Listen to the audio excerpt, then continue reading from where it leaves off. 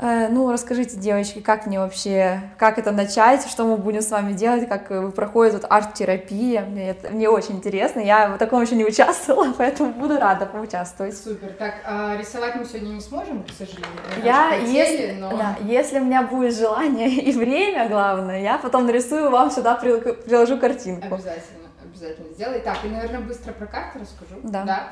Это метафорические карты, это инструмент работы с подсознанием, поэтому, если что, это не таро, не магия, мы не гадаем, хотя ничего против не имеем, да? Но мы этим не занимаемся. Вот и началось такие пасхалочки. Да, мы ничего против науку. Мы за науку, да, но вот, метафорические карты — это, по сути, колода карт с разными рисуночками, я надеюсь, видно, и суть в том, что каждый человек на карте увидит что-то свое, то есть это проекция человека, определенный образ, определенная ситуация или ответ на вопрос. Поэтому, какое для тебя задание? Мы с этого всегда начинаем.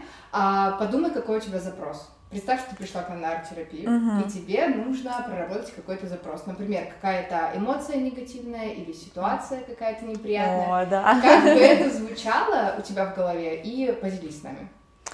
Ой, так, ну, ребята, короче, эксклюзив. Вообще, девочкам уже рассказала, я уже что-то вылила свою эмоцию, но еще раз она у меня сидит. У меня сегодня была проблема с банком, я всех хотела послать далеко и надолго, и мне надо, ну, как сказать, вот запрос, что вот я хочу избавиться, а вот это негативные эмоции, что они придурочные, ни хера не умеют, ни хера не знают, как это, вот так вот такой запрос. Люди тупые, я хочу от этого избавиться.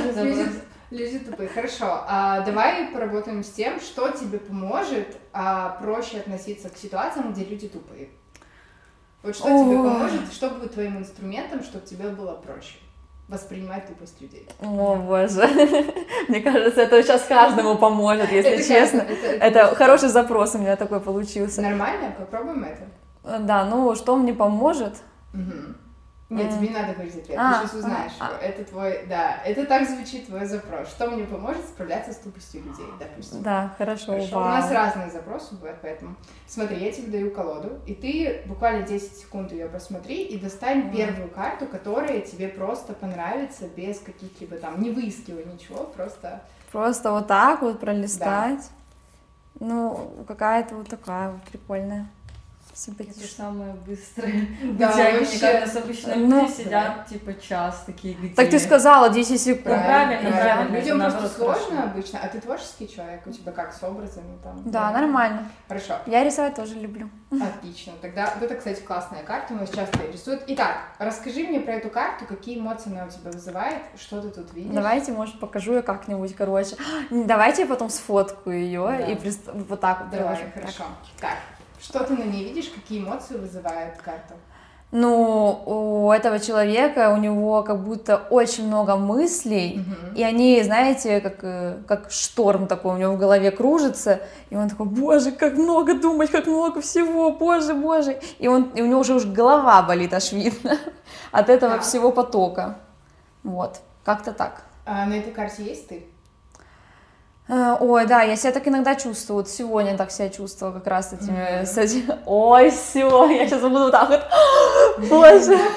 Хорошо, то есть твое состояние сегодня в этой ситуации похоже на это, правильно? Да, у меня сразу шторм в голове и в душе, и все, и начинается, все, ну, знаете, такой overthink максимальный начинается у меня всегда. Ну, это то как раз то, что ты нам рассказала, когда пришла. Супер. Какое было бы решение в реальной жизни, чтобы тебе было проще справляться с наплывом вот этих мыслей, дел, которые на тебя вот сверху падают? Что бы тебе облегчило вот это состояние, когда много чего на тебя валится в реальной жизни?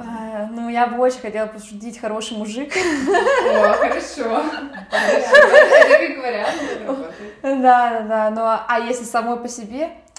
Ну, как-то, не знаю...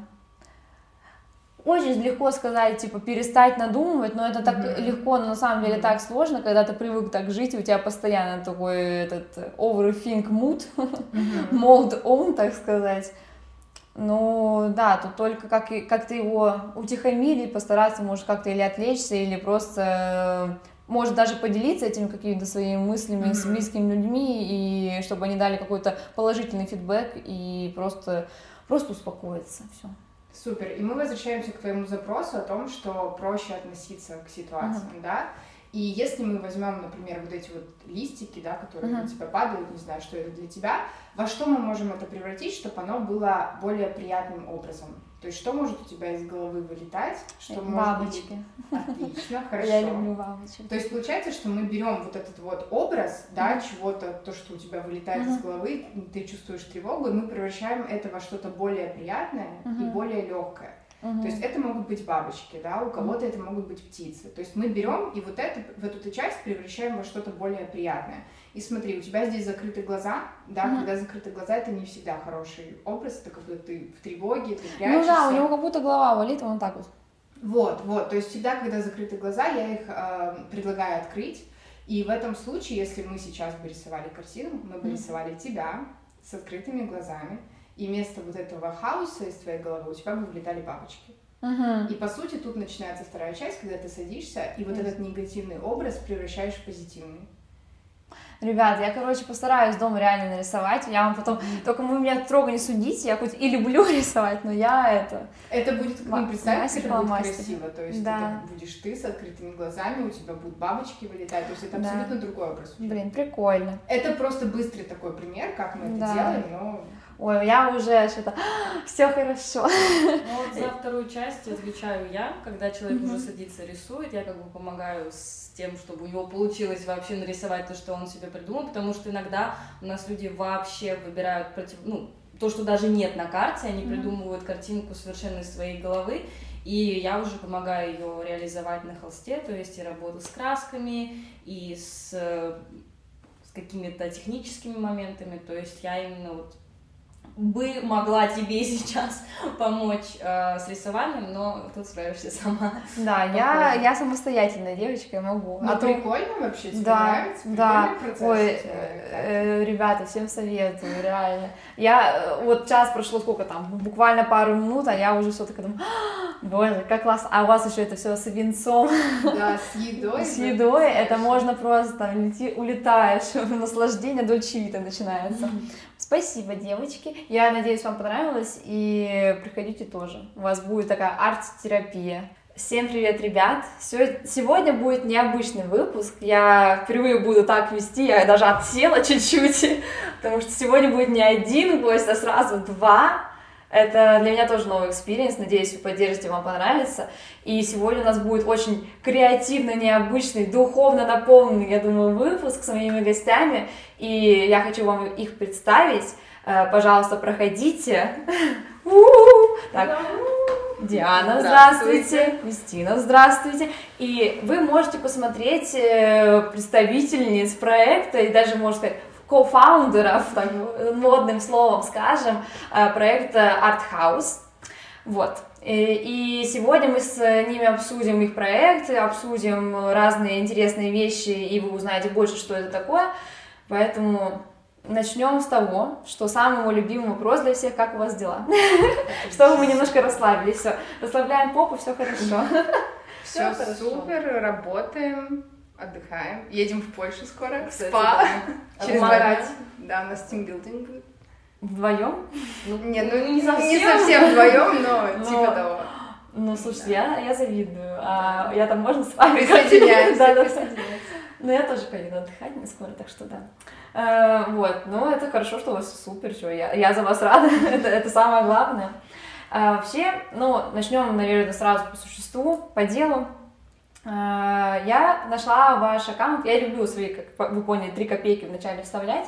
Я нашла ваш аккаунт тоже, как обычно я всегда это делаю, что-нибудь интересное по Праге ищу, такая думаю, ой, там что-нибудь, тут кто-нибудь приезжает, кто-нибудь что-нибудь делает. И вот я нашла, слушайте, очень красивый Инстаграм сам по себе, реально очень классно сделанный. И плюсом мне понравилась ваша сама идея, что не просто, знаете, собраться, там, пожрать, попить, а что-то еще и поделать, и порисовать. И, не знаю, по мне это звучит очень прикольно и классно. Не просто, знаете, типа, давайте пообсуждаем бизнес на мастер-майндах. Ну, нет, это неплохо тоже, но иногда для души надо тоже что-то такое делать и расслабляться. А это такой способ для нетворкинга и плюсом для расслабления, что вообще супер прикольно и классно. наговорила комплиментов, молодец. Идем дальше. Расположила. Да. Но мне интересно, я, не с самого начала, понятно, вас нашла, поэтому мне даже самой интересно, чтобы вы рассказали, как вы начинали и про себя, в частности, потому что вы как основательница, вам пришла это как-то же идея, и если вы могли бы поделиться, было бы супер. Меня зовут Кристина, мне 24, я блогер, это моя основная профессия, занимаюсь рекламой, и вот с недавних пор мы ведем Arthouse, Диана, это творческий проект. Я в Праге уже 7 лет, с психологией я всю свою жизнь, потому что у меня мама психолог, потому что я закончила колледж психологический, то есть у меня есть образование. С метафорическими картами я работаю около 3 лет, 3 года назад начала в это углубляться. И вот благодаря Arthouse я это делаю теперь на постоянной основе, постоянная практика. Я думаю, что это основное. У меня есть собака. Классно. Нет, это очень важно. Это очень важная информация. Ну, вот ты говорила, что ты, получается, как ты в этой, как сказать, в этом проекте отвечаешь за вот эту вот духовную наполняющую, грубо говоря. Психологическую, психологическую, да. Я вообще не художник, я не рисую, я творческий человек, но не в плане рисования, а вот психология — это мое, и в нашем проекте я именно отвечаю за психологию, за разборы, за коммуникацию с людьми, и это моя, как бы, основная, главная моя роль в проекте. Ну, хорошо, что ты упомянула, что ты заканчивала вот колледж психологический, правильно? Да. Можно так сказать, господи.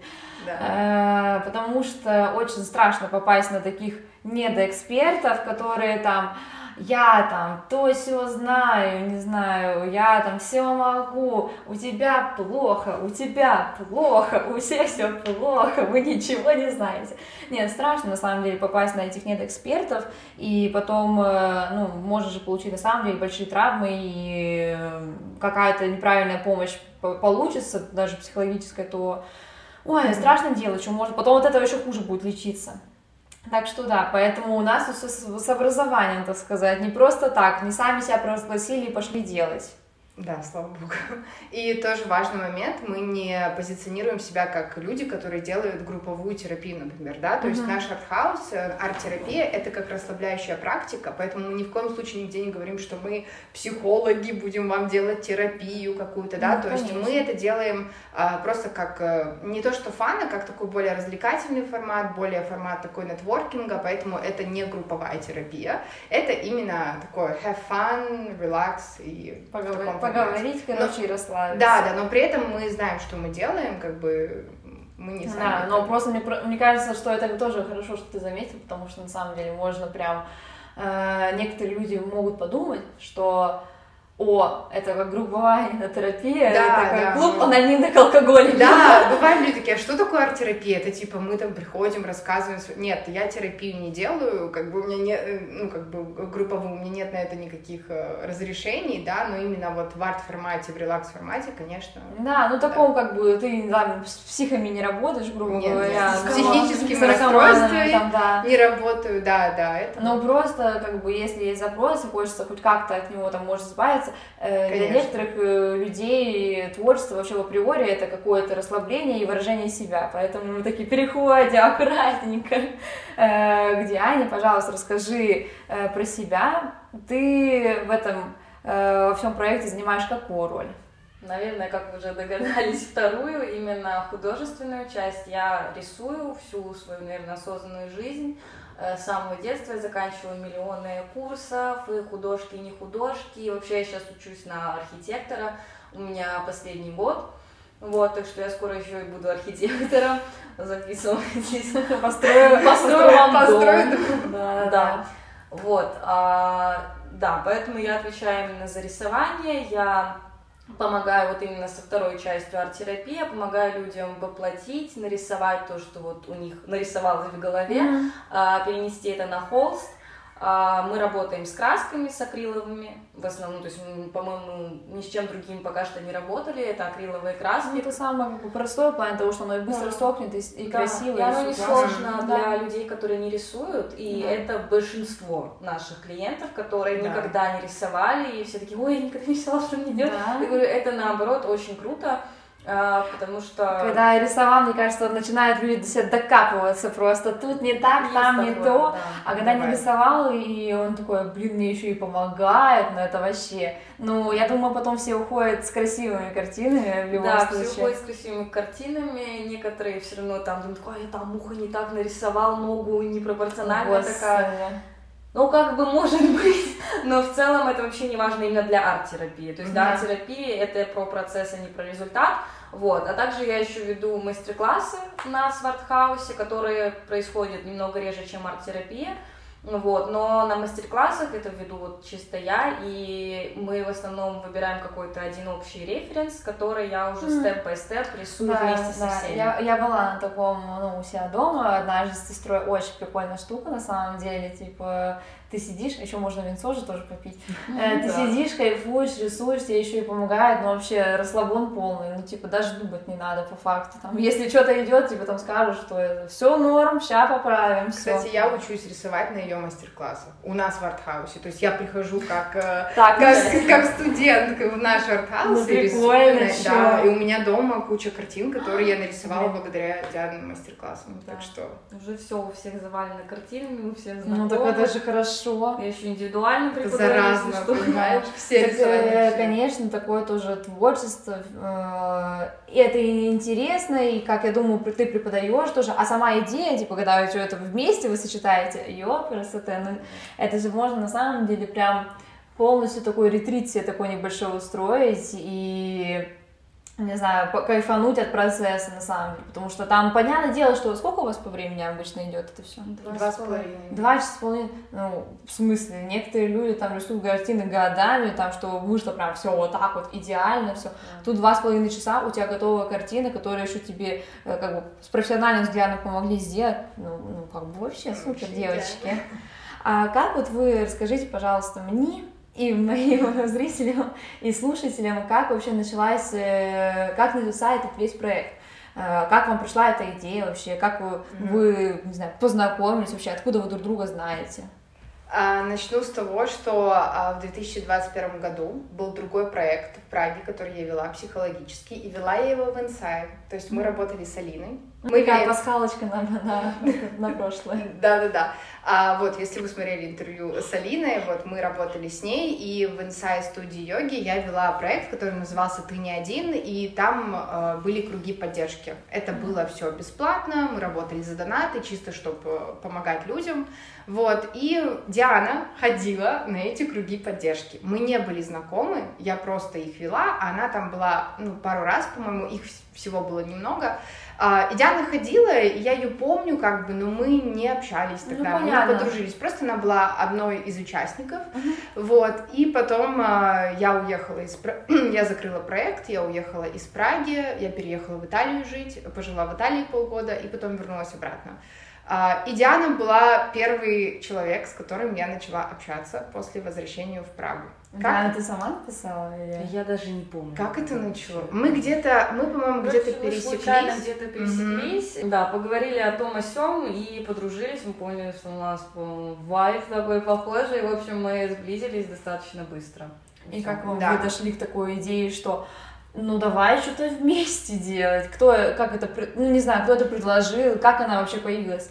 Это предложила Диана, я так скажу. Это было, наверное, совместно. Мы сидели в кафе, и Диана говорит: блин, круги поддержки, это было так классно, не хочешь ли ты их возобновить? Я такая: да нет, я такой вернулась, я там вообще не знаю, На Дольче Вите. Да, я на Дольче Вите, я не знаю, что я хочу. Диана говорит: блин, это так круто у тебя получалось. И я такая: спасибо, но я не планирую. Она говорит: а я вот рисую. И вот как-то мы начали об этом говорить, и поняли, что у Дианы есть крутой талант в рисовании, чего у меня нету. У меня есть классный талант там с психологией, да, с работой с картами, чего у Дианы нету, да, то есть мы друг друга круто дополняем, и мы такие... Звучит как план. Да. Но, правда, это вообще был какой-то, как это называется, брейншторминг, или как это называется, когда просто вот так вот накидали, такие, может что-то и получится. Вот, и мы думали, как нас объединить, и потому что для нас обеих и творчество, и ментальное здоровье очень важная ценность. Вот, важно, может быть, тоже упомянуть, что я сама в терапии уже я не знаю, какой год, то есть я активно там общаюсь с психологом регулярно, для меня психология это прям очень важная штука, но как бы я профессионально, конечно, в этом не разбираюсь, вот, но так или иначе это одна из моих ценностей, одна из ценностей Кристины это творчество, и мы вот как-то вот так вот все перемешали. У вас прям такой, как хороший коктейльчик получился, прям это. И мы с Дианой разные во многом, то есть даже стиль, как мы одеваемся, как мы себя преподносим, очень по-разному, но у нас вот эти ценности очень сошлись, потому что я в терапии уже давно, уже 9 лет я в терапии, Диана, вот я в творчестве просто не рисую, а в другом формате, там видео, съемка, и мы поняли, что, мы разные, но ценности одинаковые, надо что-то делать. Но это было прикольно, потому что это был просто брейншторм, было бы круто это сделать, но мы тогда даже не ожидали, что мы это начнем, что мы это сделаем так быстро, и что это вообще пойдет и будет работать. Для нас это вообще было, невозможно. Можно вот я спрошу, как вот первый прошел такой у вас, сказать, арт-терапия ваша первая прошла, может, вы помните? Потому что, проект на самом деле не так давно существует, как я понимаю. С апреля. Даже это конец апреля, я тебе скажу. Конец, даже полугода нет. Так это же супер, и при этом у вас уже солдат полный, мы тоже про это поговорим, как вы это сделали, но это же классно, что вас уже так знают, и на самом деле ходят, и всем так интересно, вот, и вернемся к вопросу к тому, что как вот прошла вообще первая, вот как вы такие, типа, давай, как вы это сделали, просто какие люди пришли, не знаю, как сложно, не сложно было собрать на первый раз людей, может, вы как-то, не знаю, рекламу просили у кого-то, не знаю, как-то где-то, не знаю, постили, что вот там, приходите, там, ля-ля-ля-ля-ля, будет так-то, так-то, потому что, честно, я до вот вас не сталкивалась с метафорическими картами вообще, я знаю Таро. Нет, знаю обычный, знаете, в дурака поиграть, вот для меня вот это уровень такой, и я не встречалась с такими картами, и для меня это какой-то тоже шок, и в плане, и чё, и чё это за фигня, что вы от меня хотите? Вообще у нас самое первое мероприятие, это был мастер-класс, да, 100%, это был мастер-класс, который вот я вела, мы организовали помещение, мы писали в разные ательеры именно, где рисуют люди, то есть именно творческое место, которое предназначено для того, чтобы там все засрать, вот, мы пошли туда, в основном, конечно, это были знакомые, первые разы у нас на самом деле были такие достаточно, как это сказать, неуверенные, не то, что неуверенные, но очень сложные, очень то есть сложные. Мы переживали, и очень то, и все. И люди, непонятно откуда ни с того ни с сего взять людей, и это просто мы нарабатывали, где-то набирали, у нас даже Инстаграма не было поначалу. Сначала, первое время проект очень держался, не очень, но держался на моем блоге, потому что у меня все-таки есть аудитория, и подписчики такие, что-то новое, что-то классное, и к нам ходили мои подписчики, но это недолго длилось, то есть там походили. Сейчас у нас абсолютно новые люди, которые не мои подписчики. У нас за последние 2 месяца не было ни одного моего подписчика. То есть мы абсолютно... Вы уже вышли на другую аудиторию. Абсолютно. В плане вы сепарировались много твоего блога. Да, я была очень счастлива, потому что я не хотела вести проект, я не хотела связывать проект с блогом. Да, во-первых, это, кстати, очень важно, потому что могли бы просто его потом, в итоге, она бы ушла в тень, получается, и ты была там главной фигурой, и люди бы ходили, потому что только тебя знают, и все. И это на самом деле очень хорошо, что так получилось, что вы сепарировали это все, наконец-то, в плане того, что сколько там прошло-то времени, все равно достаточное количество, и сейчас ты есть ты, она есть она, и то, что вы делаете, это никак не связано ни с блогом, ни с одной, ни с другой, это отдельный проект, отдельный, как ваш ребенок, простите. Да, это наш ребенок, и к нам приходят люди, они не знают, кто я такая, что у меня есть блог, то есть они с нами знакомятся в первый раз, и мы всегда от этого кайфуем, мы такие, ура, это новая страница, это вообще что-то отдельное, и это круто. Да, я представляю, какая это реакция у них, потом они выходят, такие, вау, прикол вообще. Я тут в приколе уже полном, думаю, я уже в голове своей подумала, так, мне надо взять подружку и пойти к вам тоже какой-то. У вас по воскресеньям они обычно бывают? По субботам, воскресеньям, мы в разные дни, как у кого загрузка. Перейдем к тому, что я говорила уже не раз, и попить, и пожрать, и все такое, я смотрю, у вас на самом деле за такое небольшое количество времени было очень много сотрудничеств разного плана, то были в НСЕ, то у вас там не шеф, я забыла. В старом городе у нас Да, вот. То еще что-нибудь, как вы их вообще находите, как люди на это соглашаются, потому что, ну, вы приходите к ним и такие, типа, ну вот, это метафорические карты, я вот рисую. Как это просто происходит?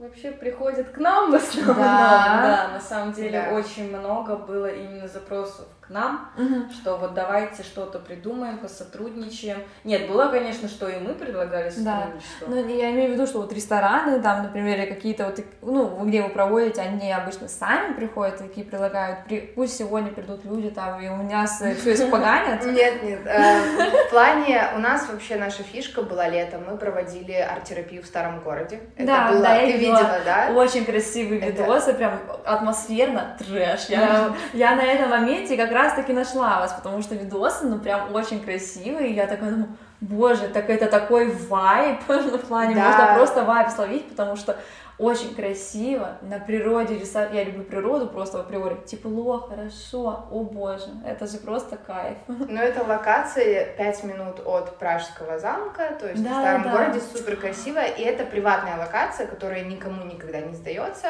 там ничего, ну, там запрет что-либо проводить. А что за эксклюзив у вас получился? У нас такой эксклюзив получился, потому что мой парень владеет ресторанами в Праге и, ну, там управляет ими, и вот один из таких ресторанов в старом городе есть, Сантини Гарден, мой молодой человек им управляет, он итальянец, и так как эта часть была очень близко к ресторану, они как-то нашли человека, который владеет этой частью, я с ним познакомилась, мы с Дианой потом познакомились с этим человеком, и он итальянец тоже, и мы ему понравились, и он такой... давайте попробуем. Один раз проведите у меня, типа, на этом золотом месте арт-терапию. Что там реально за золотое место? Ну, это просто его, ну, представь, там просто лужайка и вид. Да, он был и там просто вид вот так на старый город. Ну, там реально золотое место. Боже. И оно его, я не знаю, зачем ему лужайка с видом, но whatever. И мы ему понравились, он такой, один раз проведите, потом посмотрим. И в итоге мы один раз провели, он в нас влюбился просто в то, что мы делаем, и сказал, проводите каждую неделю. Он нас сам пригласил. Блин, так, девочки, в следующем году, летом, давайте, я хочу, пожалуйста. Мы тебя туда позовем. Да, зовите, по-братски, я вас молю. Хорошо. Я очень хочу, я вообще обожаю всякие такие места, я сама о них потом кайфую, я не знаю, о господи. Так у нас были закуски итальянские с ресторана, вино там, напитки, вообще. Боже. Это все было просто потому, что ему понравился наш проект. Вот бывают же хорошие люди на этой земле, на самом деле, которые не будут там тебе говорить, так, все за деньги, ничего не трогайте, ничего не делайте, вот так вот просто там, на златом чахнет, Кощей бессмертный, господи, простите. Но это супер, боже, короче, все, match made in heaven у вас был, как бы, у вас первое, сначала между вами, потом с этим чуваком, потом с ним, да, и вот и пошло все.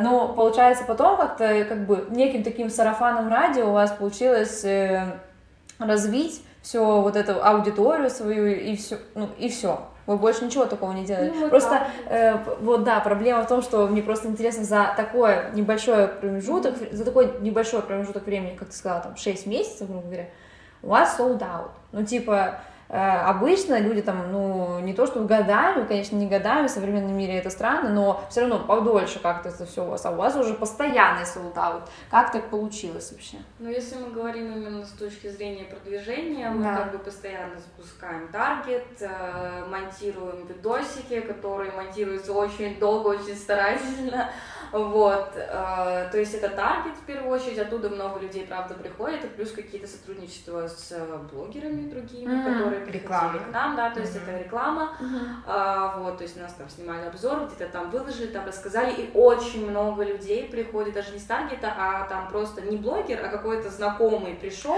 выложил сторис, отметил, и все переходят такие... Я тоже пойду. Да. Я не помню, где я говорю, я, по-моему, просто искала что-то интересное, и, знаете, когда что-нибудь ищешь, тот, кто ищет, тот всегда найдет, как говорится, и вот я нашла. Не, ну прикольно. Я на самом деле вот от души рада, что вы такое придумали, потому что я не видела такого еще, по крайней мере, в Праге точно. И плюсом, ну, это полезная вещь для всех людей, так сказать, которая им поможет, и еще и с красивым видом. Боже, я сейчас представляю этот весь вид, мне аж самой так хорошо становится, ну, боже, как я так посралась, что я будет еще одно летом не лето. увидела. Будет летом. Я сейчас реально расстроена. Ну ладно. Я жду лета. Ну, получается, что да, это таргет, это сарафанка, это блогеры, и также мы, наверное, с третьего, может, это такой секрет, но я расскажу все равно, не бойся, с третьего мероприятия мы начали выходить в плюс, обычно таким проектом, с третьего мероприятия, не с месяца, не с недели, с третьего мероприятия мы начали выходить в плюс, и это все благодаря тому, что у нас много знакомств, где там аренда может быть бесплатная, или там закуски бесплатные, то есть мы как-то так это умно, все у нас это сгенерировалось, что мы начали сразу выходить в плюс, то есть это стало бизнесом сразу.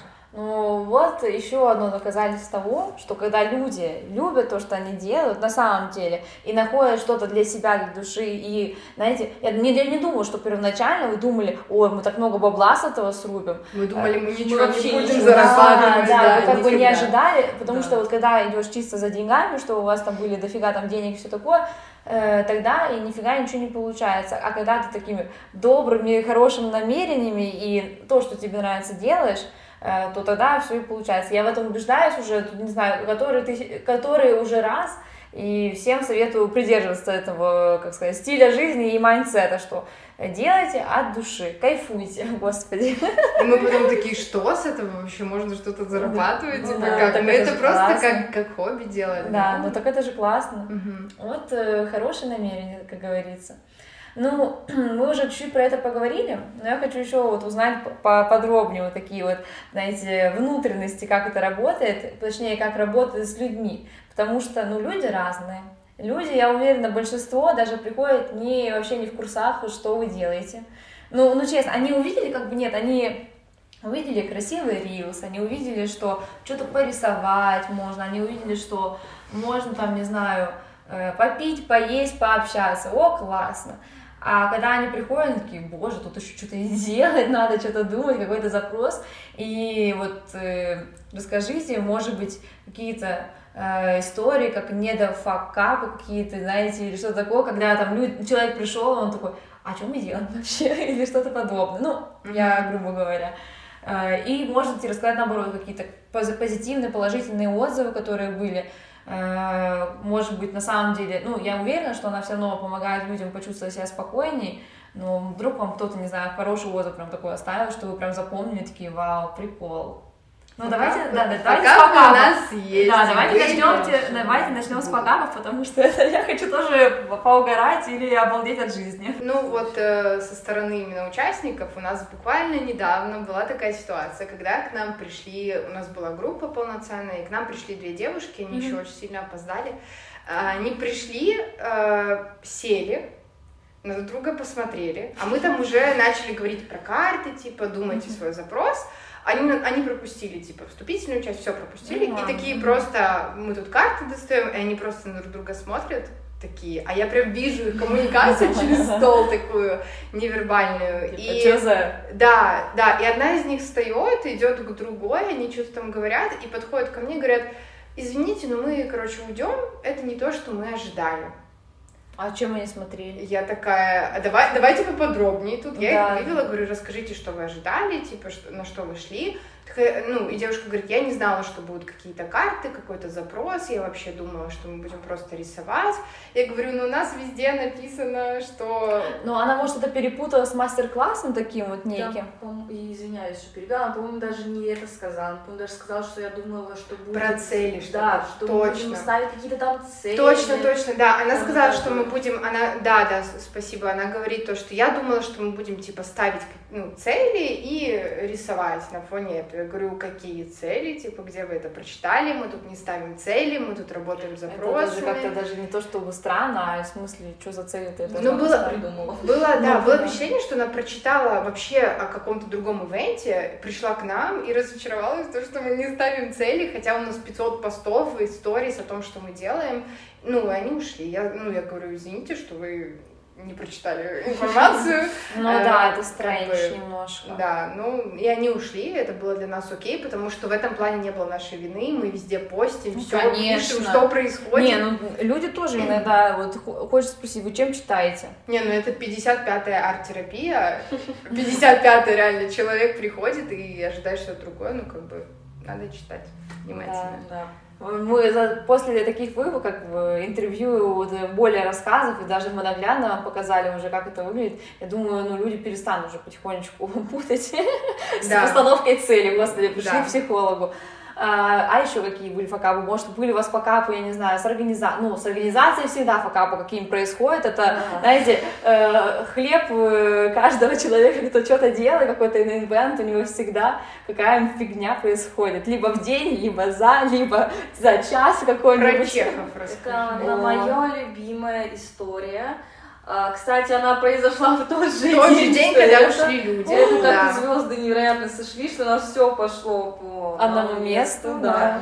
И значит, аренда прекрасного помещения, которую мы решили сделать впервые не у СНГшных ребят. Я, конечно, не хочу списывать это национальное, но... Да, мы тут толерантные люди. Но это просто... Мы были в шоке. В общем, мы решили арендовать прекрасное помещение на Жишкове. Это такое пространство, где есть и фотоателье, и там и рисовать можно, и там и кафешка, и какие-то конференчные типа комнатки. И оно прям несколько этажей, и мы решили взять вот одно помещение, которое там у них перманентно сдается, как а-ля конференц-комната, но она очень красивая, за стеклом, в таком лофтовом стиле, она очень понравилась, она очень дорогая, как бы, это тоже такой момент.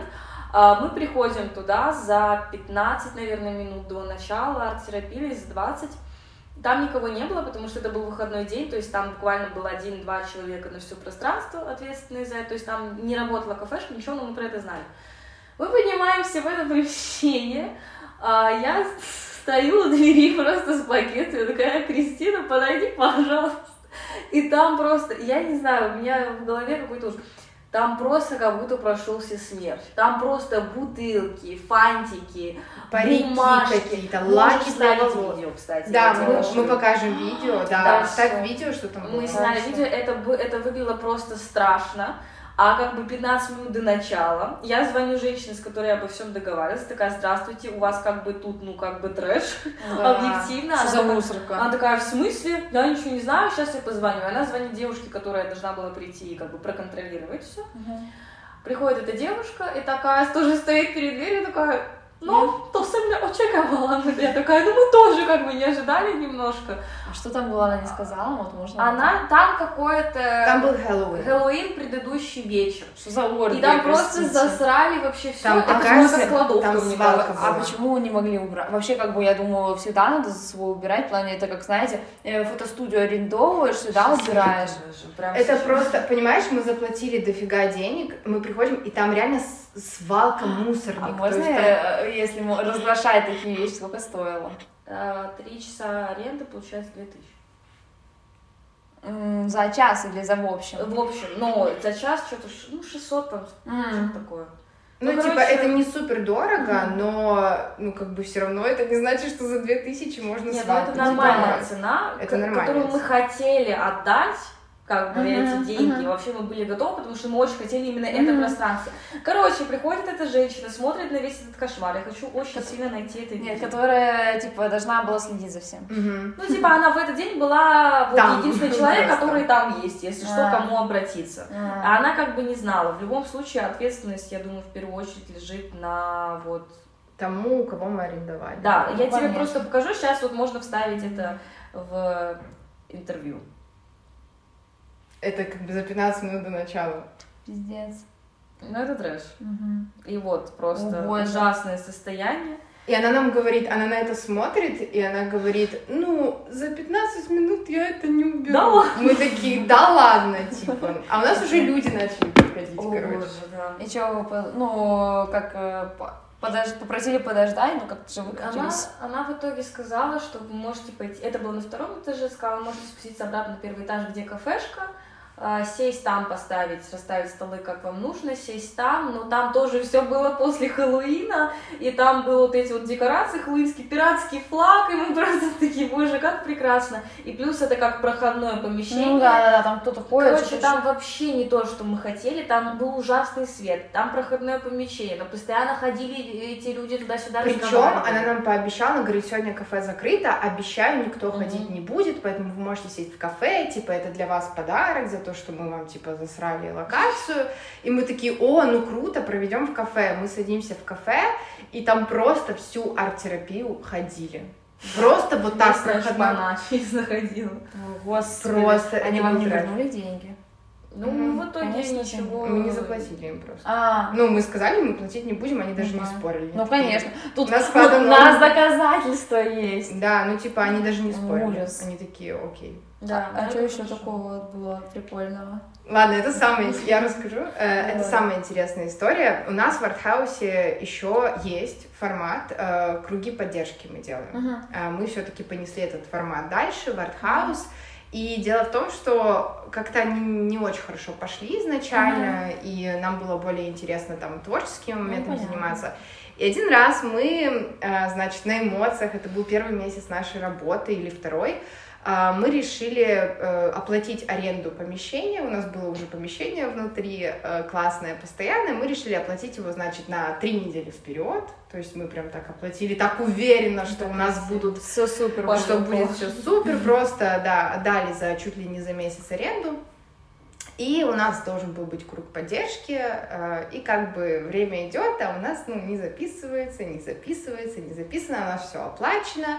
И мы такие, блин, а что делать? А отменить уже нельзя, а деньги все, может, в последний день кто-то запишется. И, короче, в итоге за всю неделю никто не записывается. И мы понимаем, что у нас эта локация пустая, а это было ресторан, суши-ресторан, и у них они владеют помещением. И мы там снимаем, в полуподвале. И мы, значит, в день, когда у нас это мероприятие, приезжаем туда, вдвоем, несем стол, ставим его вот так посередине этой огромной локации, которую мы сняли, садимся, заказываем суши с ресторана наверху. Официант приносит нам просто в это подвальное помещение суши. Он думает, что за дебилки сидят посреди огромного зала вдвоем. Заплатили аренду, чисто, чтобы суши пожрать. Заплатили аренду помещения. У вас эксклюзивное мероприятие на двоих. Я для нее снял ресторан. Да, мы сняли для нас двоих, значит, ужин, помещение просто за 3... Ну ладно, не буду говорить. Уже все сказала. Ну типа, да, за 3000 час просто нам приносят эти суши, и мы сидим вдвоем в этом огромном помещении, едим суши, и нам было так и смешно, и грустно, потому что мы на эмоциях все проплатили, мы были уверены, что все форматы пойдут, мастер-классы хорошо шли, арт-терапия супер, а круги не пошли сразу, и мы, значит, вот так провели тот вечер. Романтика. Самые дорогие суши в нашей жизни. жизни. Да, но это было очень смешно. То есть это было воспоминание, когда мы вдвоем сидим, понимаем, что мы, ну, обосрались, но это было весело. Да. Ну, конечно, как бы все не без факапов, как бы в каких-то моментах все равно, когда ты начинается какая-то ерунда, и думаешь, а что никто не ходит, и все. Но хорошо, что вы продолжили. Ну, я надеюсь, потом кто-то записался в итоге. Не, все было в порядке. Это был единственный раз, когда у нас никто не записался, но мы вот, но мы были уверены. Знаете, это тоже такой небольшой стимул для того, что можешь как-то подумать по-другому и понять, на самом деле... И не оплачивать аренду на месяц вперед. Да, мы так не делаем, конечно, да. Ну, и даже не то, что месяц вперед, а просто что, а как можно по-другому? Если бы не было такого опыта, вы бы там тоже не поменяли какую-то, может, свою стратегию, конечно. И не осознали бы какие-то там ошибок, которые вы делаете, поэтому любые факапы, они всегда нужны, зато мы на них учимся потом очень замечательно, я могу сказать, очень быстро и прекрасно получается. Да.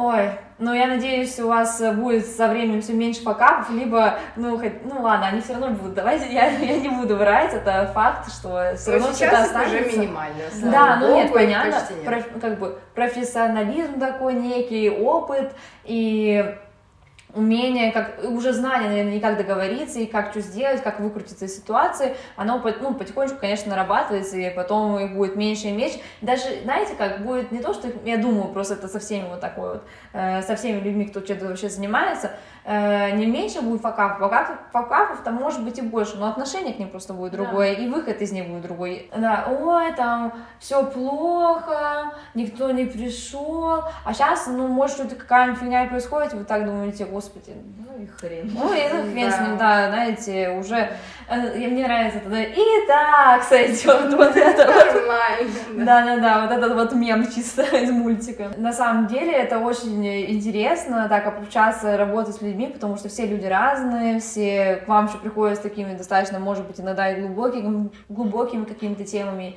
и не знаю, я очень эмпатична в этом плане человека, я бы там, наверное, уже с ума сходила, но вы молодцы, держитесь. Последнее, наверное, такое завершающее, точнее, предпоследнее завершающее, вот, может быть, есть у вас какие-то планы на будущее, что вы хотели бы сделать, чем вы готовы поделиться, но я не заставляю, никого не пушу, там, говорить все, но вот что вы можете рассказать? Ну, вообще, изначально у нас были очень большие планы вообще на этот проект. Как бы этот проект, он как вот эта арт-терапия, мастер-класс, это все это как бы первые шаги, можно сказать, как бы к более глобальной цели, к которой мы идем.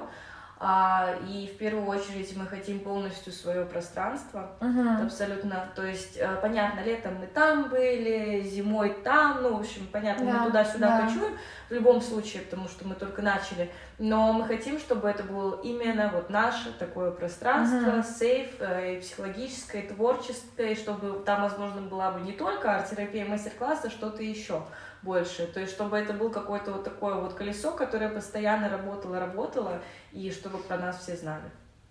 Вот. То есть, да, первое — это вот свое помещение, второе — это мы хотим, чтобы все о нас знали. О нас сейчас очень много людей уже знают, это очень круто, но мы хотим еще расширяться.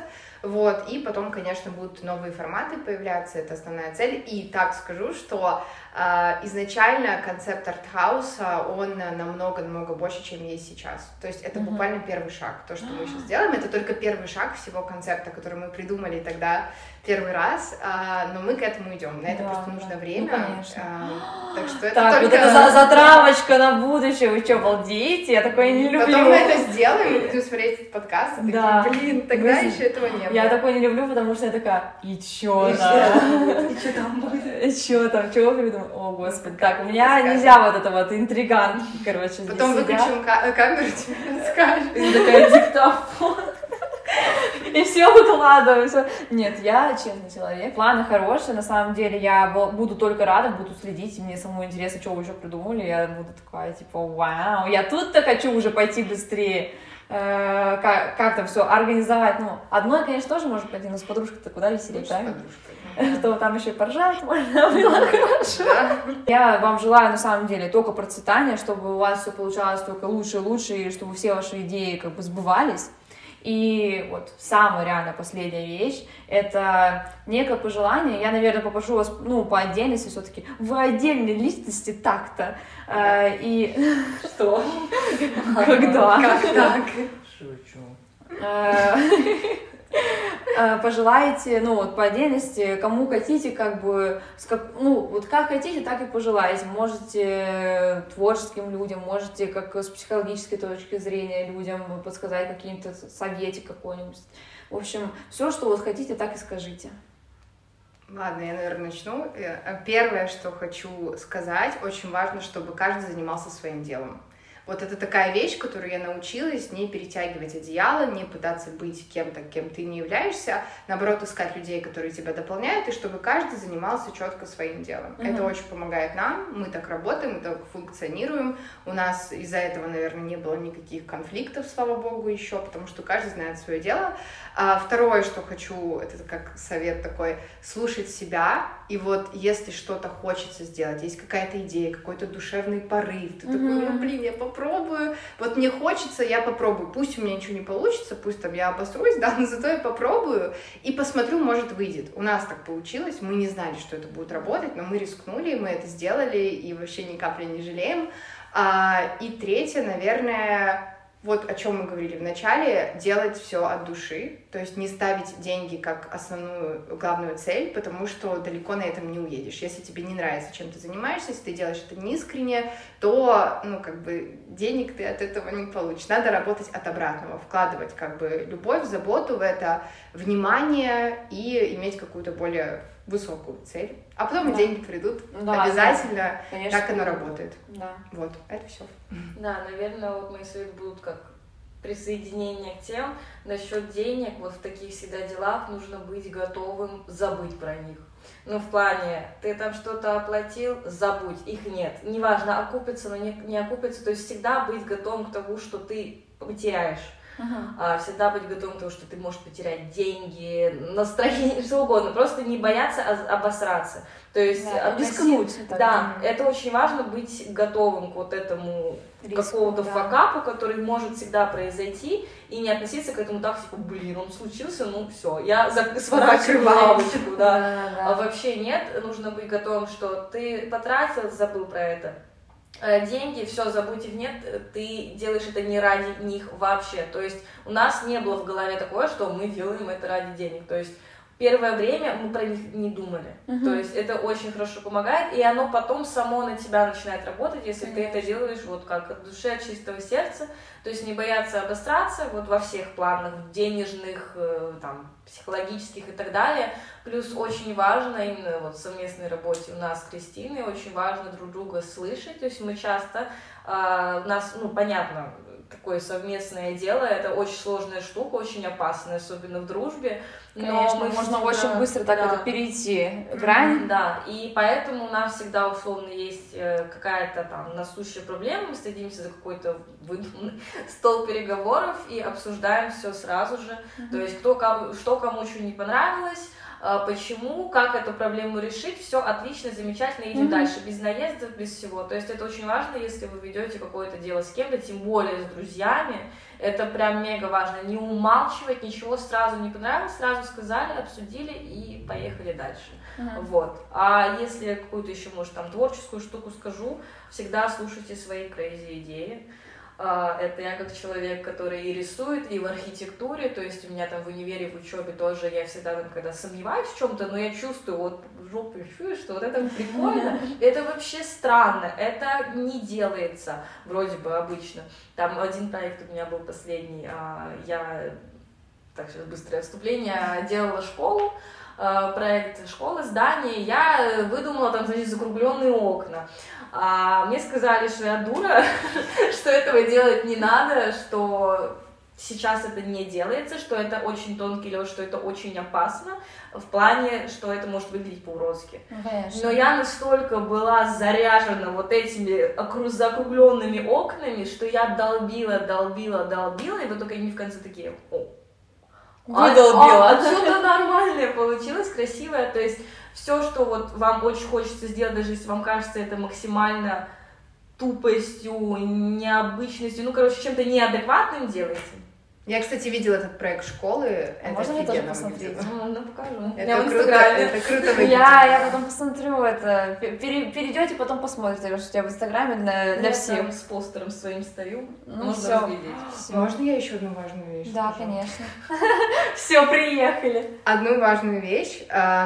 Если вы хотите что-то начинать делать, пробовать, очень важно быть уникальными. То есть делайте что-то, и пусть это будет уникальным, пусть это будет не похоже ни на кого, пусть это будет что-то абсолютно новое. Нету смысла... Ладно, я не буду говорить, что нету смысла, но очень важно быть уникальными, потому что столько есть идей, столько креатива. Нужно использовать это творчество, этот креатив и создавать что-то абсолютно новое. И вот Arthouse, наша арт-терапия, метафорические карты, мы первые кто-то сделали в Праге, и это что-то абсолютно новое, поэтому это так круто начало работать. Поэтому всегда, когда вы начинаете какое-то новое дело, помните, что важно быть креативным и важно дарить людям что-то абсолютно новое. И тогда это точно будет работать. Ну, это можно, знаете, даже привязать к тому, что от души делать, потому что когда я думаю, что душа у нас все равно у всех разная, так сказать, все равно все разные люди, и можно взять формат, понятное дело, вы его не придумали сами, грубо говоря, это велосипед мы уже не изобретем, к сожалению. Но сделать по-своему может каждый, потому что мы каждая личность, каждый человек разный, каждый человек имеет свои какие-то качества, и вот как раз-таки это привязка про то, что надо все делать в коннекте со своей душой. Да. Вот. А потом люди потянутся к этим идеям. К этой твоей душе. Прислушиваться. Да. На Земле, сколько там, 8 уже миллиардов людей? Конечно, Господи, к твоей душе, точно к твоему вот этому детищу придут какие-то единомышленники, которые не то чтобы скажут офигеть, а вау просто скажут, боже, вау, возьму твою идею. Да. А что, ну пусть я переделаю по-своему, но это же нормально. Не, понятно, это абсолютно окей, но это хороший знак того, что мы делаем все правильно. Да, конечно. Слушайте, эта тема, мы потом это обсуждаем, потому что это еще один подкаст. Хочу сказать вам огромное спасибо, что вы вообще сегодня пришли. Мне самой было интересно и поучаствовать в таком, и послушать вашу историю. Она такая, даже, казалось бы, вдохновляющая, потому что вы начали это просто потому, что вы этого захотели. Просто у вас какой-то появился порыв, и вы за ним пошли. Вот я считаю, что это самое главное, и поэтому у вас так все хорошо идет. И желаю вам, на самом деле, еще больше процветания, чтобы еще больше людей узнавало про это такое мероприятие и как бы чувствовал себя лучше. Поэтому спасибо вам огромное. Все такие молодцы, все такие красотки, классные, творческие, главное, все. Ой, так, я не знаю, надо втроем обниматься, я не знаю. Ой, давай, вы такие хорошие. Да, нет, я всех люблю, на самом деле. Я кот Леопольд, я люблю всех, я за мир во всем мире, так сказать. Вообще, я хочу вас поблагодарить всех за просмотр, надеюсь, вам понравится. Все ссылки я оставлю, и вообще приходите тоже сами на арт-такую терапию, я думаю, вам все зайдет, тем более вы уже знаете, что это такое. Вы не перепутаете дверцу, не скажете, что куда мы пришли. Поэтому спасибо вам еще раз большое, вам спасибо за просмотр, и всем пока-пока. Все. У меня потом сью за это сделаете, как это по-русски, господи, к юристу потом пойдете, скажете, все, подадим суд, да, еще на деньги меня, там, свои 2000 крон потом отработаете, которые там почти потеряли, да. Вот. Нет. Можно я поприседаю? Мне очень холодно. Хорошо, так, сейчас давай. Я поприседаю и вернусь, а то я сижу, меня вот так все трусит.